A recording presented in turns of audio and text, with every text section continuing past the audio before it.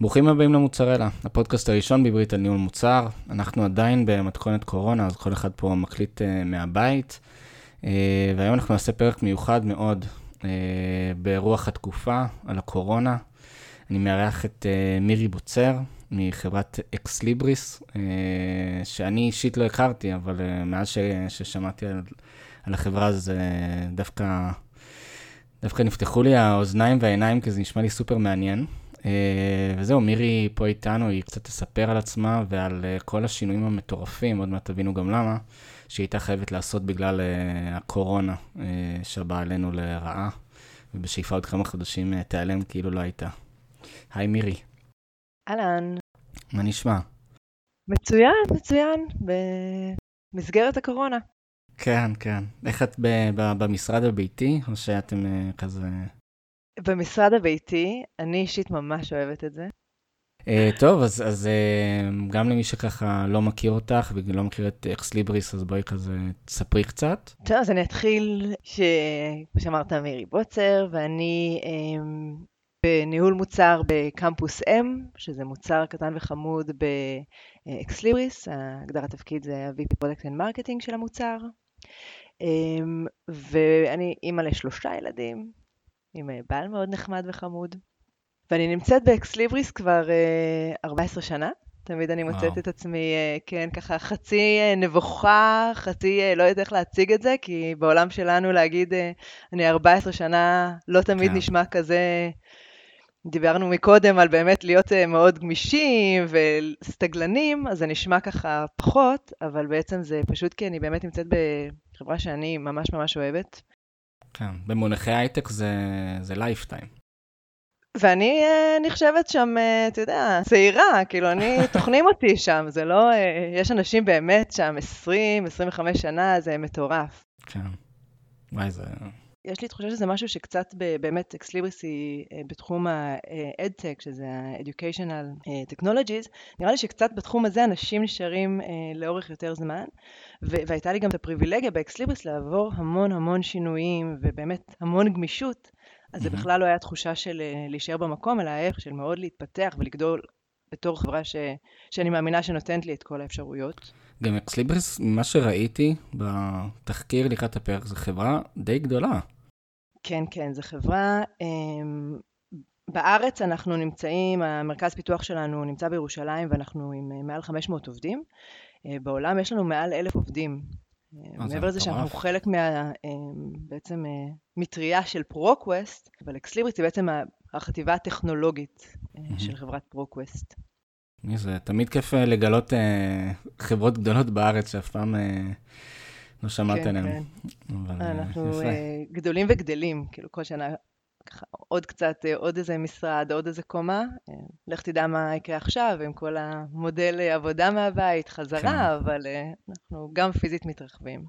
אבל כן, זו חברה באמת שלא הרבה שומעים עליה, אני חושבת שבגלל שהיא בתחום ככה שהוא מאוד ממוקד באמת לאקדמיה.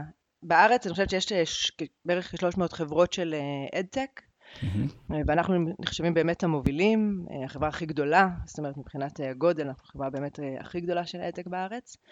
יש לנו לקוחות, כל השמות הכי מגניבים של האוניברסיטאות. הייתי 85 מ-100, נכון? 85 מ-100 האוניברסיטאות הכי מובילות בעולם, אצלכם. כן. היה לי את התענוג לבקר בהרווארד, לבקר באוקספורד, כל מיני כאלה מקומות מהממים, ולהרגיש סמי חכמה כזה כשאני מטיילת שם. יצא לי לעבוד עם איזושהי חברה שעבדה מול האוניברסיטאות. אני חייב להגיד שלהגיע ל-85 מה-100, זה וואחד מיילסטון. כאילו, אוניברסיטאות זה גוף קשה, איטי, לא פשוט בכלל להיכנס לשם. כן, נדבר על המיילסטון כשנגיע ל100. זהו, והמוצר שאני נמצאת בו כרגע זה באמת מוצר שנקרא קמפוס M, שהוא, אם אתה שואל אותי, הבייבי של החברה הוא קצת שונה. זה התחיל כחברה שממוקדת בספרייה.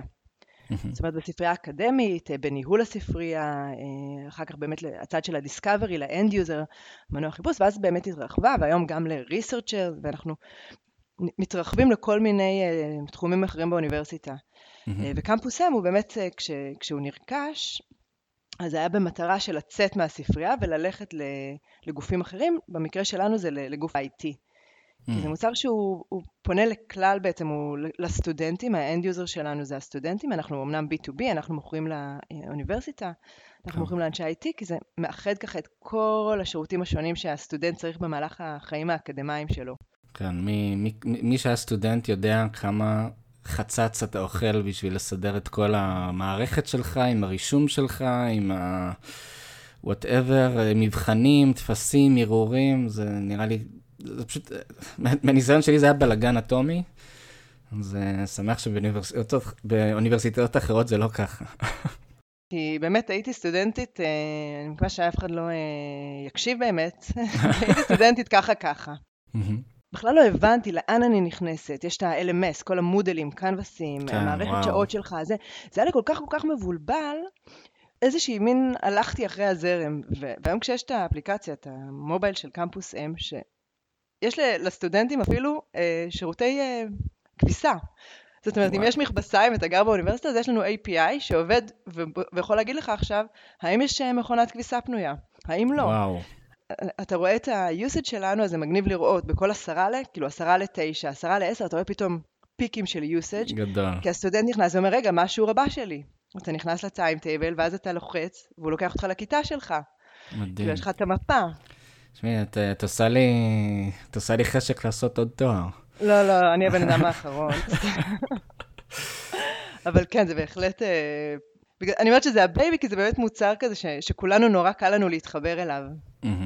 אז רגע, אז אוקיי. אז עכשיו הסטודנט שרוצה לדעת לאן להגיע בשיעור הבא, הוא פשוט פותח את הלינק של הזום הבא, בעולם ה-COVID-19 שלנו. כן, לא, ולא הייתה לנו אפשרות להתעלם מזה כמובן, אז מה שאמרתי באמת, עד עכשיו זה היה כשהיית נכנס לשיעור שלך, זה היה לך כזה אייקון של מפה, והיית לוחץ על זה, וזה היה נותן לך את ה-navigation, את ה-direction לשם. טוב. אגב, גם indoor navigation זה אירוע בפני עצמו, לא? כן, indoor navigation, אנחנו לא נותנים את ה-indoor navigation, זאת אומרת, זה לא אנחנו מספקים את השירות, אלא אנחנו עובדים עם המוצר עצמו, הוא מוצר שהוא בכלל התחיל כמוצר של אינטגרציה, אנחנו עושים אינטגרציות עם המון מערכות. אז גם עם indoor navigation, אנחנו גם מתממשקים עם מערכות, יש כל מיני Waze Map, ארובה וכאלה, שבעצם יש בהתחלה את ה-native maps שלנו, שאנחנו ניקח אותך לבניין, ואז אתה יכול, כשאתה כבר בתוך הבניין, ללכת לכיתה מסוימת עם ה-indoor navigation, שזה באמת משהו מגניב, אם זה מבוסס ביקונים, או מבוסס כל מיני... מגניב, טוב, אבל לא נצלול לזה, כי זה פרק אחר לגמרי. אבל כן, אז פתאום כל הסטודנטים שלך בבית, פתאום האנשי IT בבית, לא מעניין אף אחד איזה כיתה הוא, לא מעניין, כאילו, יש איזשהו כזה שיפט מטורף, ומן הסתם זה יכול להיות בקצב מטורף, כאילו, את לא יכולה להוציא עכשיו פיצ'רים עוד חודשיים. כן, אז אני חושבת שאנחנו באמת איפה שהיינו קצת ברי מזל, כאילו בנושא הזה, כי עברנו המון שינויים, כאילו קמפוס בכלל, זו הייתה חברה קטנה באנגליה, במין מוד קצת איטי כזה של הריליס פעם בשנה, וגם אז בגלל שזה היה מבוסס פרויקטים, אז גם אם כבר הוצאנו פיצ'ר, היה לנו מאוד קשה להוציא אותו, כי כל לקוח הוא עם איזשהו ברנץ' אחר, עם קוד בייס אחר, עם אינטגרציות אחרות. ובעצם ברגע אומביאל, זו הייתה החברה שהקימה את קמפוס M, נרכשה על ידי אקסליבריס, המטרה העיקרית הייתה, קראנו לזה to productize it, כאילו להפוך את זה באמת למשהו שהוא מוצר. והדבר הראשון היה לעבור ל-monthly releases, ולהתחיל לוודא שיש לנו מאגר אחיד, זאת אומרת שכל הלקוחות יושבים על אותה גרסה. ולאט לאט, בעצם בשנתיים וחצי, 3 שנים האחרונות, עברנו תהליך מאוד מאוד מסיבי, ובאמת כל הלקוחות שלנו הם אליין, ויותר גם אנחנו לא עושים אינטגרציות בצורת פרויקטים, אלא, כמה שתמיד אני אומרת, כל אוניברסיטה נורא אוהבת להגיד, אנחנו נורא מיוחדים, לא, אצלנו הטיימטייבל, המערכת שעות זה אחר, לא.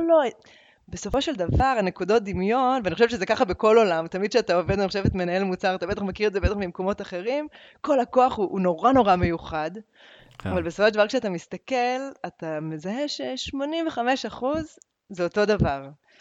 אז בעצם לקחנו את הרעיון הזה, ואמרנו, אנחנו ניקח את ה85% הזה, ונהפוך אותו לחלק מהמוצר. ואנחנו קוראים לזה פרודקט אינטגריישן, אז במקום לעשות אינטגרציות מסובכות, אנחנו עושים את זה במוצר. ועכשיו עברנו למין מוד עם כל מיני אנשים טובים שהצטרפו למוצר ובפיתוח, והכל שבאמת מוד הרבה יותר מהיר, בספרינטים היום של שבועיים, אמנם ריליס חודשיים, אבל ספרינטים של שבועיים מאוד מאוד אג'יליים, וזה אפשר לנו באמת להגיב מאוד מאוד מהר. ואז קרתה קורונה.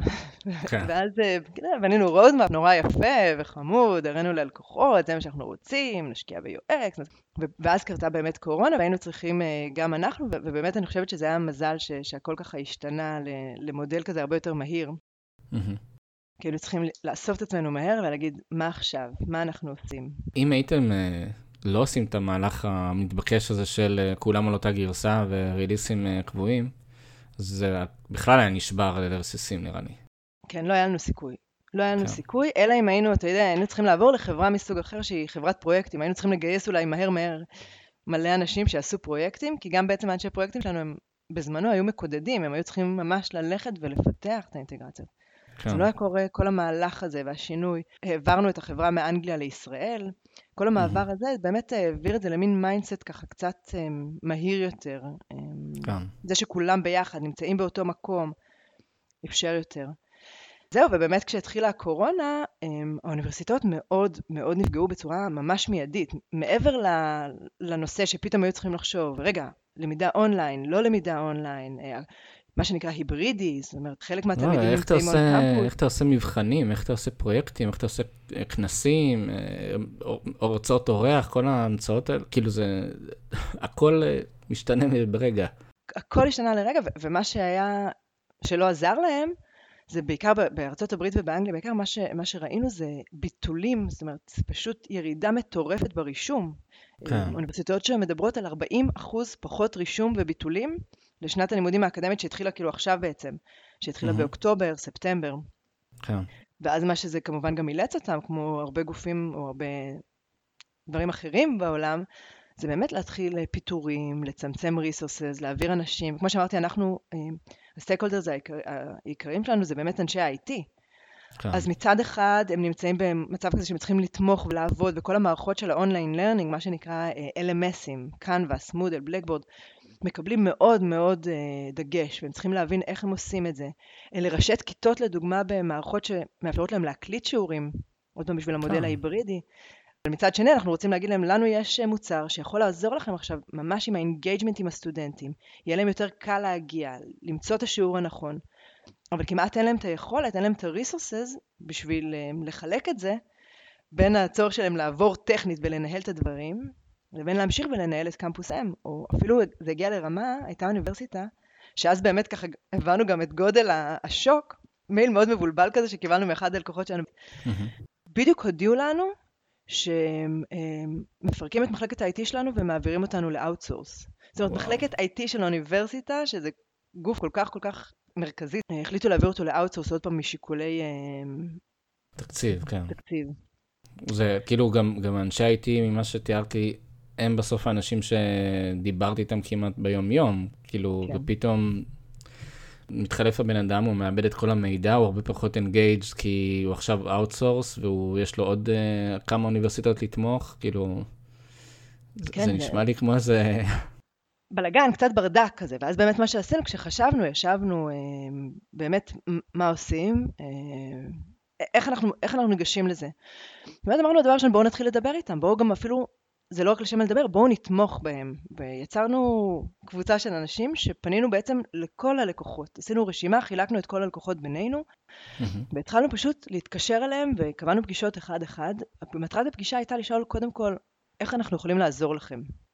זאת אומרת, מה אתם צריכים מאיתנו? כמובן שאפילו דברים קטנים כמו יש את מודל הסרוויס הזה, עדיין הם צריכים איזושהי עבודה שהיא משהו customized ספציפית להן, אז כמובן נגיד להם זה בסדר, אנחנו נעשה גם כמובן בלי, אנחנו לא רוצים להרוויח מכאן שום דבר, אנחנו נעשה את הכל כמובן בלי כסף אם צריך, אבל אנחנו רוצים להבין מכם גם מה אנחנו יכולים לעשות במוצר. כי הכל עוד היה מאוד מאוד מאוד טרי, זאת אומרת מאוד קצת מבורדק כזה. גם הם בעצמם לא ידעו מה הם צריכים עכשיו מהמוצר, כאילו מה הבעיה שלהם הם לא ידעו אפילו, רק ידעו שיש בעיה.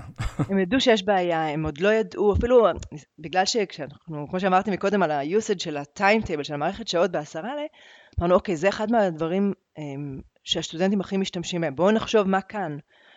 אז הם אמרו לנו, תקשיבו, אבל כל מחלקה עכשיו מנהלת את זה אחרת, זה מתעסק עם זום, זה עובד עם טימס, הכל היה מאוד מאוד מבוזר גם בפנים, והיה להם אתגר מאוד מאוד רציני. אז קצת נאלצנו, אני חושבת, לזקק בעצמנו ולהבין לאיזה כיוון אנחנו לוקחים, כמובן עם המון שיחות עם לקוחות, אבל אז ניסינו לזהות באמת מה אנחנו עכשיו באמת תכלס מפתחים להם. אז התחלנו במשהו מאוד קטן, מה שציינתי מקודם, שיש לנו במערכת שעות את הלוקיישן, אז באמת להוסיף לשם פשוט גם אונליין לינק. זאת אומרת שהסטודנט, כמו שהוא היה יכול ללכת לכיתה, אז אני אראה איזה השיעור שלי, וברגע שאני אלחץ על זה, אז זה יעשה לאונץ' לטימס או לזום או לכל מערכת שהאוניברסיטה משתמשת. זה היה קוויק ווין שלכם כזה. בדיוק, זה היה קוויק ווין שישר הוצאנו, שגם דרך אגב הגיע מאחד הלקוחות שלנו.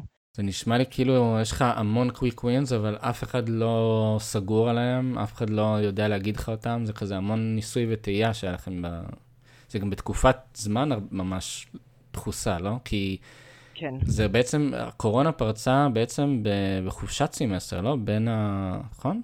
כן, זה משתנה, בגלל שיש לנו לקוחות, עוד פעם, all over, אז אתה יודע, לדוגמה באוסטרליה, ניו זילנד, אז השנה מתחילה בפברואר, אבל זה גם היה גלים, הכל היה... כן.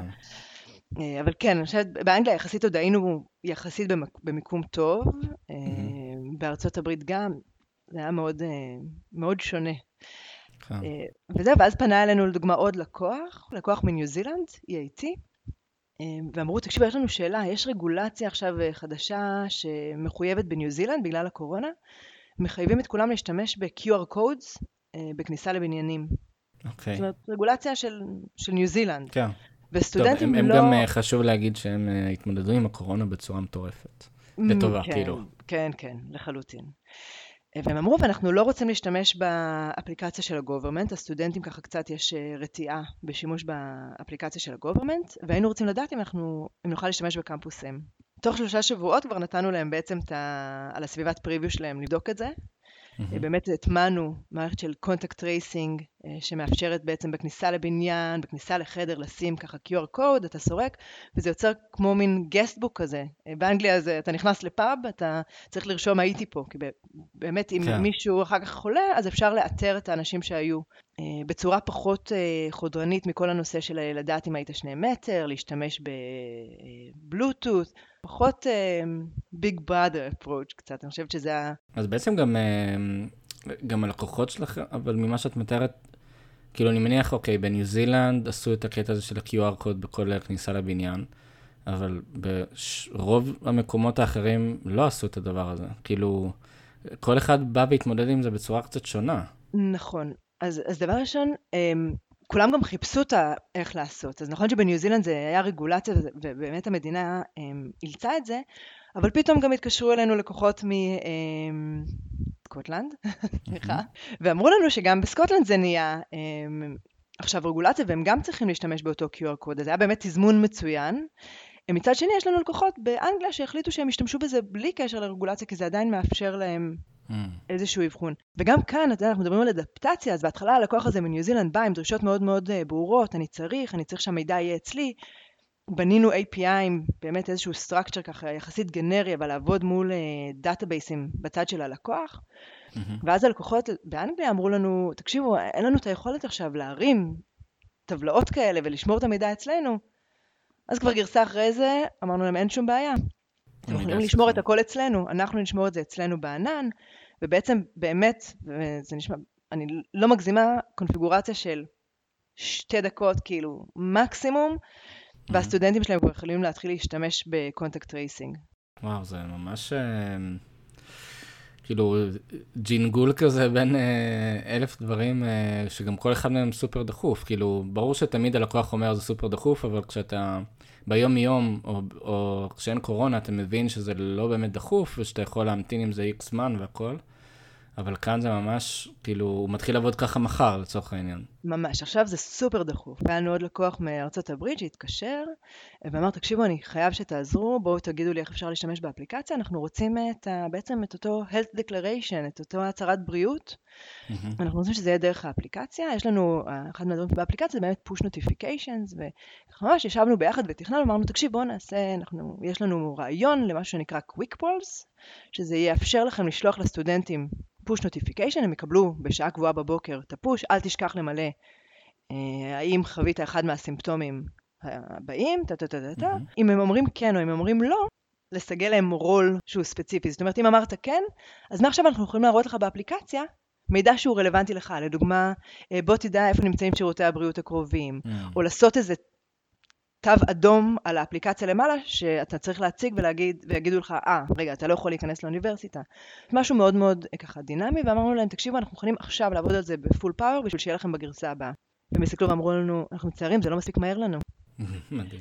ומה שעשינו באמת, אנחנו פיתחנו את זה, אבל תוך חודש הוצאנו את זה לכלל הלקוחות שלנו, ואז אוניברסיטה אחרת, באמת מונטנה כבר היו הראשונים שסיגלו את זה, באמת כל יום הסטודנטים מקבלים push notification, כבר לייב, ועוד לקוחות עכשיו הולכים ומשתמשים בזה, ואנחנו מוצאים את עצמנו גם שם, מאוד מרחיבים את הפונקציונליות, אבל כמו שאתה אומר, כל דבר היה, אני צריך את זה עכשיו, אני צריך את זה אתמול. כן.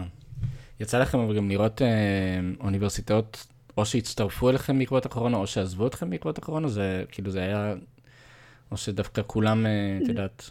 לא הייתה לנו עזיבה, היה מחירות בתקופה הזאת, אני לא בטוחה שזה בגלל קורונה, אבל באמת מלכתחילה זה, כל הרעיון של קמפוס M הוא עכשיו מאוד רלוונטי, או האינגייג'מנט עם הסטודנט, היכולת ככה לוודא שיש להם את המידע הנכון בזמן הנכון. זאת אומרת, בגלל זה אני מניחה שהמחירות כן המשיכו בתקופה הזאת, ולא נעצרו, כי כמו שאמרתי, התקציבים שלהם מאוד הצטמצמו. כן. יש לנו לקוח בקרים, שנכנס ממש במודל ספציפית בשביל לתמוך בסטודנטים בתקופת הקורונה. אבל כמו שאמרתי מקודם, בגלל שזה מצריך את אנשי ה-IT, זה היה ככה יותר מאתגר פתאום להתחיל לפנות לכאלה שזה בכלל לא היה בסקופ שלהם כרגע. כן.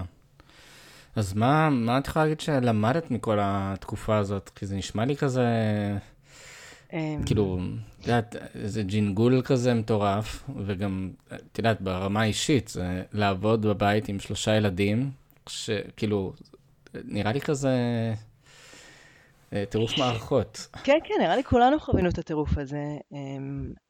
אני חושבת שכמוצר וכחברה זה קצת הוכיח לנו מזל שעשינו את התהליכים, כמו שאמרנו מקודם. זאת אומרת, זה ככה חיזק לנו שזה באמת היה הדבר הנכון, ואחרת, כמו שאתה ציינת מקודם, כנראה היינו נמצאים במקום לגמרי אחר בתקופת הקורונה. בתקופה הזאת מאוד חששנו. בהתחלה באמת אמרו לכולם, כבר ממרץ, אצלנו עכשיו דרך אגב כבר הודיעו שלפחות עד יולי ממשיכים בעבודה מהבית. ההתחלה הייתה טראומטית ושוק לכולם.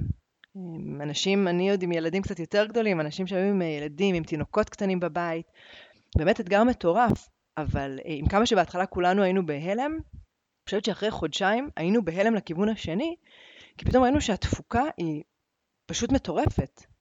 הריליס נוט שלנו מעולם לא היו ארוכים כאלה, אנחנו במצב, באמת שאנחנו מדברים ככה, אנחנו יושבים בצוות פרודקט ואנחנו אומרים, אנחנו צריכים להוריד קצת, אנחנו צריכים להוריד את הרגל מהגז של הפיתוח, כי הלקוחות כבר לא מסוגלים לבלוע כל כך הרבה שינויים בתקופה הזאת, ואנחנו באמת בתקופת פריחה מבחינת תפוקה. היה לכם באמת מחסומים כאלה? זאת אומרת שהוצאתם פיצ'רים שאוניברסיטה אחת ביקשה, ואוניברסיטה אחת יכלה להיעזר בזה, ועכשיו בגלל הטרפת, ועכשיו בגלל הטרפת הזאת, אז פתאום אתם צריכים, כאילו, את יודעת, להתחיל לפנות לאוניברסיטאות, ללקוחות שלכם, ולהגיד, תקשיבו, הוצאנו איזה משהו שאומנם לא דיברנו עליו, אבל יש לו ערך, ובגלל שהכל כאן יוצא בבלקים של המון פיצ'רים בבת אחת, אז פספסתם את זה. אז כן, אז עשינו 2 דברים. כאילו, דבר ראשון, היו גם פיצ'רים קיימים במערכת, שאמרנו, וואי, עכשיו זה התזמון המתאים בשביל האוניברסיטאות להשתמש בהם. הפוש נוטיפיקיישן הזה שאמרתי מקודם. לאוניברסיטאות היה בעצם בעיה שהם שלחו כל כך הרבה מידע לסטודנטים בכל התקופה הזאת, שבאמת זה היה עודף מידע. הסטודנט לא ידע כבר מאיפה זה מגיע לי, אני מקבל את זה באימייל, אני מקבל את זה ב-SMS, אני מקבל... כל מרצה מעביר את המידע בדרכים אחרות, ובעצם באנו ואמרנו להם, חבר'ה, יש לכם משהו שנקרא push notification, הם יכולים את המידע הכי חשוב, לשלוח להם בפוש. יש לנו את אוניברסיטת ברצלונה, שהם היו לקוח חדש, ובאמת הם אמרו, אנחנו רק את המידע מהדיקן, מעבירים בפוש נוטיפיקיישן. זאת אומרת, זה המידע הכי חשוב, וזה הפך פתאום להיות מאוד קריטי. אז עשינו גם באמת, קראנו לזה קמפיין של Return to Campus, שהראינו להם גם את הדברים החדשים, שהוצאנו באמת שרלוונטיים לתקופה, וגם איך הם יכולים להשתמש בפונקציונלית אחרת שכבר קיימת במערכת, כמו ה-Push Notification, Creative Studio, שזה יכולת ליצור בעצם קונטנט בצורה מאוד מהירה. אז עכשיו כל הרעיון שבאמת לוודא שיש לך מקום אחד שאתה רואה את כל המידע, והוא מקור אמין, זאת אומרת אפשר לעדכן אותו בקלות, היה מאוד מאוד חשוב. אין ספק שזה האתגר הכי גדול שלנו. זאת אומרת, גם היום, באמת אנחנו מוציאים את הפיצ'רים, ואנחנו צריכים לוודא שאנחנו מוציאים פיצ'רים חדשים שהם באמת מינימום של עבודה מהצד של האוניברסיטה, עם המקסימום בעצם ערך אחר כך לסטודנט. כן, נשמע לי מזל גם שאת יודעת, הויפי מרקטינג, ואז של קמפוסם, ואז יכלת לפחות לחסוך לעצמך, את יודעת, הסתנכרנות מול מחלקה נוספת שצריכה... זה חדש, לפני זה ניהל את המרקטינג, באמת עידו המנהל שלי, שמנהל את הכל, והמזל הוא שאנחנו גם יחסית, אני חושבת בקמפוסם כמה שאקסליבריס, באמת דיברנו על 1,000 עובדים והכל, בקמפוסם אנחנו יחסית מוצר, אנחנו, אני חושבת, כ-25 אנשים, זאת אומרת, גם המוצר וגם הפיתוח וכל, אז באמת עבדנו ממש בצמידות כולנו, לא היה שום תחושה של אתה צריך לעבוד עם מחלקה אחרת, אנחנו ממש חבורה מצומצמת וקטנה. אבל גם מצאנו את עצמנו שהמרקטינג שלנו היה באמת יותר ככה, טרגטד ממש פנייה ספציפית ללקוח. פנינו ללקוחות בשמות שלהם, אתה יודע, זה היה חשוב לפנות לבן אדם, להגיד לו, היי, אדם, מה שלומך? איך אתה? אני רוצה לספר לך. זה היה פנייה מאוד, 120 לקוחות זה הרבה לקוחות, כי זה באמת היה צמיחה מבחינתנו מאוד משמעותית של תוך 2.5 מ-20 לקוחות ל-120 מצד אחד. כן. אבל מצד שני זה עדיין היה כמות לקוחות שאפשרה לנו עדיין באמת לראות מה הם צריכים עכשיו ואיך אנחנו עוזרים להם. כן. זה גם היה איזשהו ככה מזל בנושא הזה. כן. שמי, נשמע... כאילו, אנחנו עדיין בתקופה הזאת, אבל נשמע שלפחות הגאות קצת עברה אצלכם. גם היה לכם מלא מה לעשות בשביל שהיא תעבור. מלא, אבל כן. אני חושבת שבאמת, זה לא רק היה אנחנו, כאילו משהו באקסליבריס, במוד של אקסליבריס, נתנו לכולם ככה מין, גם אני חושבת, כל מוצר אמרו לו תחשוב, מין יד חופשית של בואו תראו מה נכון, איך אתם יכולים לעזור ללקוחות שלכם. אז באמת, אני חושבת שהרגשנו גם מאוד valuable פתאום, כאילו אנחנו עובדים עם האקדמיה, יש פה חשיבות נורא גדולה לאפשר את ההמשכיות, אז כל מיני מוצרים, אם זה המוצר של הריסרצ' שלנו, של פיבוט, שמאפשר באמת למצוא מימון, פתאום כאקסליבריס יכלנו להקים בעצם מאגר של מימון שהוא ספציפי לקורונה, זאת אומרת, לעשות דברים שאתה באמת מרגיש שהם בעלי ערך. אז אני חושבת שזה היה בכל המוצרים שלנו. יש לנו מוצר שנקרא אלגנטו, שזה גם מאוד רלוונטי פתאום היה בתקופה הזאת, כי הוא גם לסטודנט, הוא נותן לו את כל יש קורס לדוגמה, אני מנסה להסביר את זה בצורה הכי ככה ברורה, גם למי שהוא לא סטודנט. יש לך קורס הזה, את כל הריסורס הזה שאתה צריך לקורס הזה, את כל הרשימות קריאה שלך, סרטונים שאתה צריך. הפרופסור מאחד לסטודנט במקום אחד. בלגנטו, אז מעבר לזה שעוד פעם, כל מיני ככה סוגים מהירים של אימפלמנטציה, בשביל לראות שהם יכולים להגיע ליותר אוניברסיטאות שצריכות את זה באותו רגע, במחירים מאוד נמוכים, לתמוך בהם.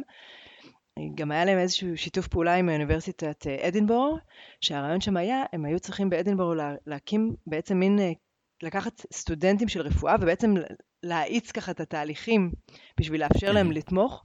אז לגנטו יצרו עוד פעם מאגר של קורסים, כל הסטודנטים נכנסו לשם לקבל את כל המידע של הקורסים של רפואה, ופתאום אתה רואה עשרות אלפי סטודנטים נכנסים ומשתמשים במאגר ככה שפתחו אותו באקסליבריס.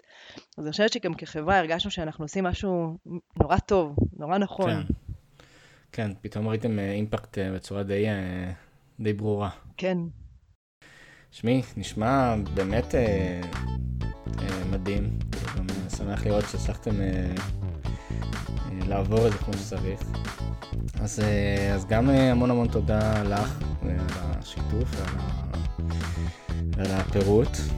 תודה רבה לכם שהאזנתם. מקווה שנהניתם מהפרק. תשתפו, תעשו לייק, תתייגו חברים שפעם היו סטודנטים או כל דבר אחר. תדרגו אותנו באפליקציית הפודקאסטים ותעשו סאבסקרייב. וזהו, נתראה בפרק הבא. ביי ביי. תודה.